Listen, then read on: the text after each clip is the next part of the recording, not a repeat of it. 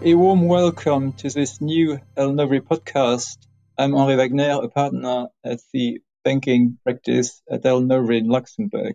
Today's topic is quite exciting because it concerns all levels at credit institutions, from the board to the support staff via the operational and business people. So that's, I think, the pertinence is that we will be talking about a topic which is of relevance to everyone in a credit institution in Luxembourg and elsewhere. In recent years, internal governance issues have received increased attention from various international bodies.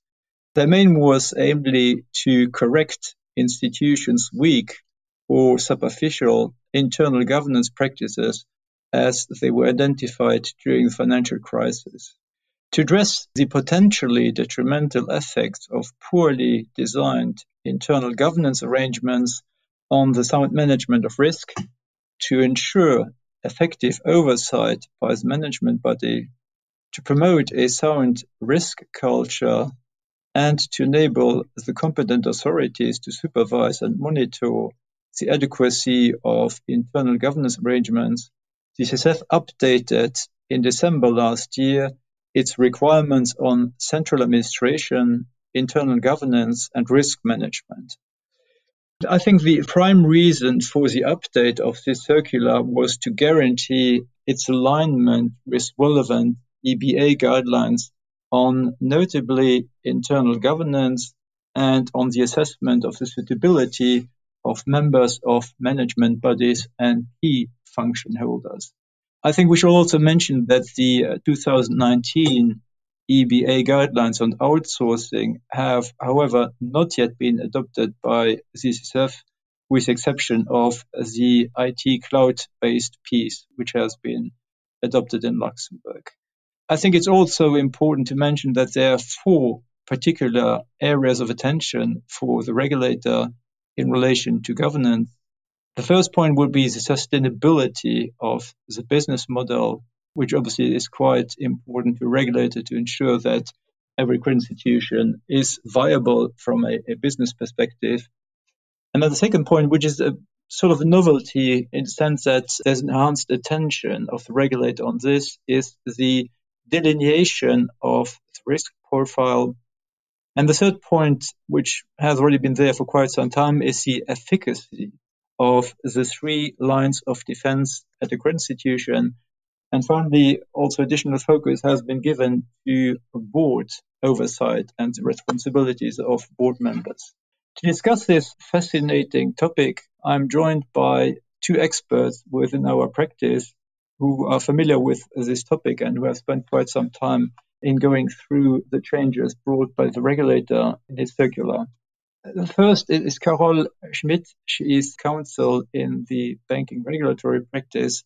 And Carole, I have a first question for you. And if someone asked you to summarize the changes that were brought by the adapted circular in a few words, what would be these? Thank you, Henri. It's hard to summarize all the changes made in the revised circular in only a few words, but I would definitively highlight the following key topics. And the first word I would pick is updating, as the revised circular takes into account the latest regulatory developments at EU level and also formalizes certain administrative practices developed by the CSSF during the last year in the field of internal governance. The second word would obviously be risk. Hence, topics like risk identification, risk management, and more generally, the risk-based approach and the concept of risk cultures are key drivers for many of the changes that have been introduced in the revised circular and the new requirements imposed on banks. And it's interesting to note that the new circular also refers to ESG risk, which is quite a trendy topic nowadays. A third word would be gradation, in that the revised circular clarifies how the implementation of the requirements may be adjusted to the profile of each credit institution. Significant institutions, which are now expressly and clearly defined by cross-reference to the Banking Act in the circular itself, are subject to enhanced governance requirements. Interestingly, the new circular also provides a clear list of elements that should be taken into account when applying the proportionality principle, and therefore this principle has been clarified, which is very useful guidance for a bank to determine how the requirements of the revised circular shall apply to it. Finally, formalization is the last word I will pick. More than before, a credit institution must have all the necessary documentary evidence to show that it is compliant with applicable requirements. I was just mentioning the proportionality assessment before, and the CSSF circular, for instance, now expressly requires that this assessment be formalized and endorsed by the management body. And maybe, if I may, just one last point of attention for those listening to us, the revised circular applies only to credit institutions. A separate circular was adopted for investment firms to take into account the specificities of these other professionals of the financial sector. Thank you, Carol. That's interesting. It's also interesting, I think, to note that while these changes seem to be material, the regulator has expressed the view that they would be rather limited, with overall little expected impact on governance internal arrangements in banks. I'm not quite sure whether I would be aligned on this view because, I mean, the devil is in the detail, and there will be a number of changes which will be forthcoming. And that's one of the reasons I think also that the regulator has indicated that for banks that fall under its direct remit, which means the non-significant institutions under the SSM, the regulator will accept a period of tolerance of not more than 1 year for the adoption of the changes, and only, as I said, with regards to the changes brought by the circular. That's a good point, I think, for you to note that there is some leeway in terms of the sort of compliance with the changes in the circular, and that you have 1 year to do so. But obviously, as I say, just with regards to the changes, because other things should already be in place. And there's also an expectation that the annual compliance statement for year end 2021 will have to detail the gaps that will be existing and also why there have been delays in application. Now, coming to a more granular aspect of this circular and turning to Andrei Kostika, who is an associate in our regulatory team. And Andrei, should one understand that these changes will mainly affect operational issues, or are we sort of certain that there will be also changes which are of more strategic nature? Thank you very much, Henry. Although it may seem so at first sight, the changes are far from being purely operational. In fact, they impact the overall governance structure and internal controls of the credit institution. For example, to list only a few points, the revised circular reinforces the idea that board members have the overall responsibility to instill a compliance and risk culture within the credit institution. It also strengthens the rules governing the commitment, accountability, and liability of the management body. It further clarifies the distinction between the roles of the management body acting in an executive or supervisory function. Furthermore, it details how the different requirements apply depending on whether the credit institution has a one-tier or a two-tier corporate structure. The revised circular also reinforces the requirements regarding the nomination of an independent director. Significant banks must appoint at least one independent director. Less significant banks should consider whether the appointment of an independent director is necessary or not, and hence apply the comply or explain principle. Moreover, the revised circular highlights and clarifies the diversity requirements applicable at the level of the management body. In relation to this, it would be advisable, in our view, for banks to adopt appropriate internal policies and procedures. It also clarifies the appropriate trainings that must be delivered to the members of the management body upon onboarding, as well as afterwards on an ongoing basis. It indicates that the authorized managers are subject to assessment by the board with regards to their performance. It highlights as well that all the discussions and deliberations of the management body should be adequately documented and detailed minutes of the meetings must be prepared. Finally, to conclude, it strengthens the fact that in its supervisory function, the management body should focus on and devote sufficient time to the oversight of risk, which is a key word throughout the revised circular. Thank you, Andre. I think From what you just said, it appears obvious to me that there is sort of a change of tone, that the regulator raises the bar in terms of requirements which will be coming to the banks' desks and which need to be satisfied by the banks. There was one topic, I think, which was discussed actively, relates to the last point which you mentioned in terms of the devotion of time to the running of a business, in particular also as regards the authorized management, where Luxembourg being a small country, there was the issue whether two authorized managers had to be physically present in Luxembourg. And there was some concern that the regulator, saying that the two must be permanently in Luxembourg, that those residing in the greater region of Luxembourg could no longer be appointed as authorized manager. And there again, there has been some leeway and some flexibility. So as long as that person resides in the closer region to Luxembourg, he or she will be able to be an authorized manager going forward. And also the regulator has confirmed that in terms of COVID, remote work is possible even at the level of authorized management. So I think it's good news and will be reassuring for our clients. There's another point which I think is important, and it was mentioned several times, is the question of risk. And I therefore understand that this is a key point in the amended circular. Carol, could you perhaps illustrate for those who are listening to us how risk is put at the heart of internal governance?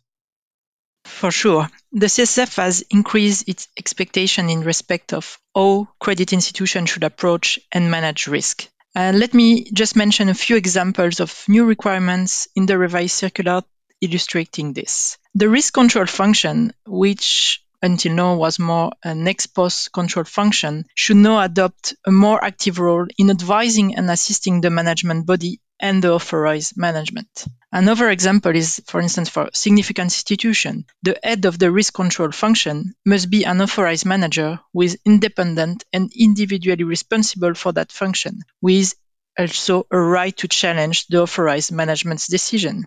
For smaller institutions and where the principle of proportionality does not permit to have this, let's say, independent person at the level of the authorized management, the CSSF nonetheless gives some leeway in that it provides that another member of the institution staff, who shall be a member of what the CSSF calls encadrement supérieur, so we could translate it as senior management, may assume this function.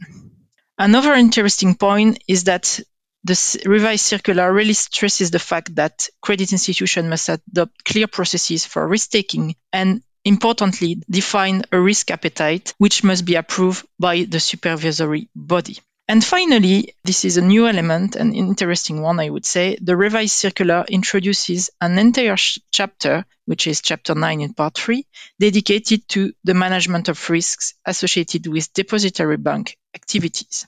And this being said, let me stress one last point. I know your query was focused on risk, but it's important to bear in mind that the revised circular reinforces generally the applicable requirements in terms of internal control and sound governance. For instance, the prohibition to outsource certain functions such as compliance or the incompatibility rules between certain functions have been further clarified. But I would say that the CSSF even goes one step further in terms of regulatory expectations by stating that for smaller credit institutions with only two authorized managers, and if after you have assigned the risk-taking function and the risk control function between them, you can still identify conflict of interest which cannot be effectively mitigated, a third authorized manager shall be appointed. So it's the entire structure of the credit institution which should be defined on a risk-based approach.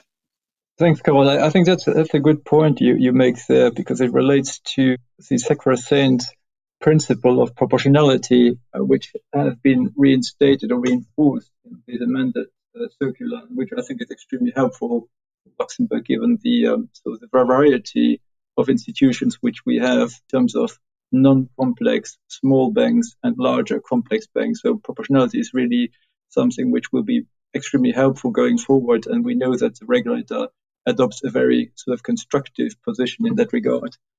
Turning back to Andrei and to those of you who belong to wider banking groups, Andrei, to which extent do the requirements of the revised circular extend beyond the border of Luxembourg? Thank you, Henry. This is a very good point indeed. The revised circular applies to Luxembourg-based credit institutions on a solo, sub-consolidated and consolidated basis, and in line with the changes introduced by CRD5 to Luxembourg financial holding companies.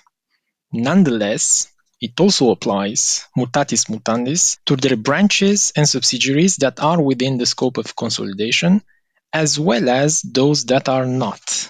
This means, in practice, that the Luxembourg parent should put in place control mechanisms and governance arrangements, basically for all their activities and risks, including at the level of their subsidiaries, financial or non-financial, within or outside the scope of consolidation.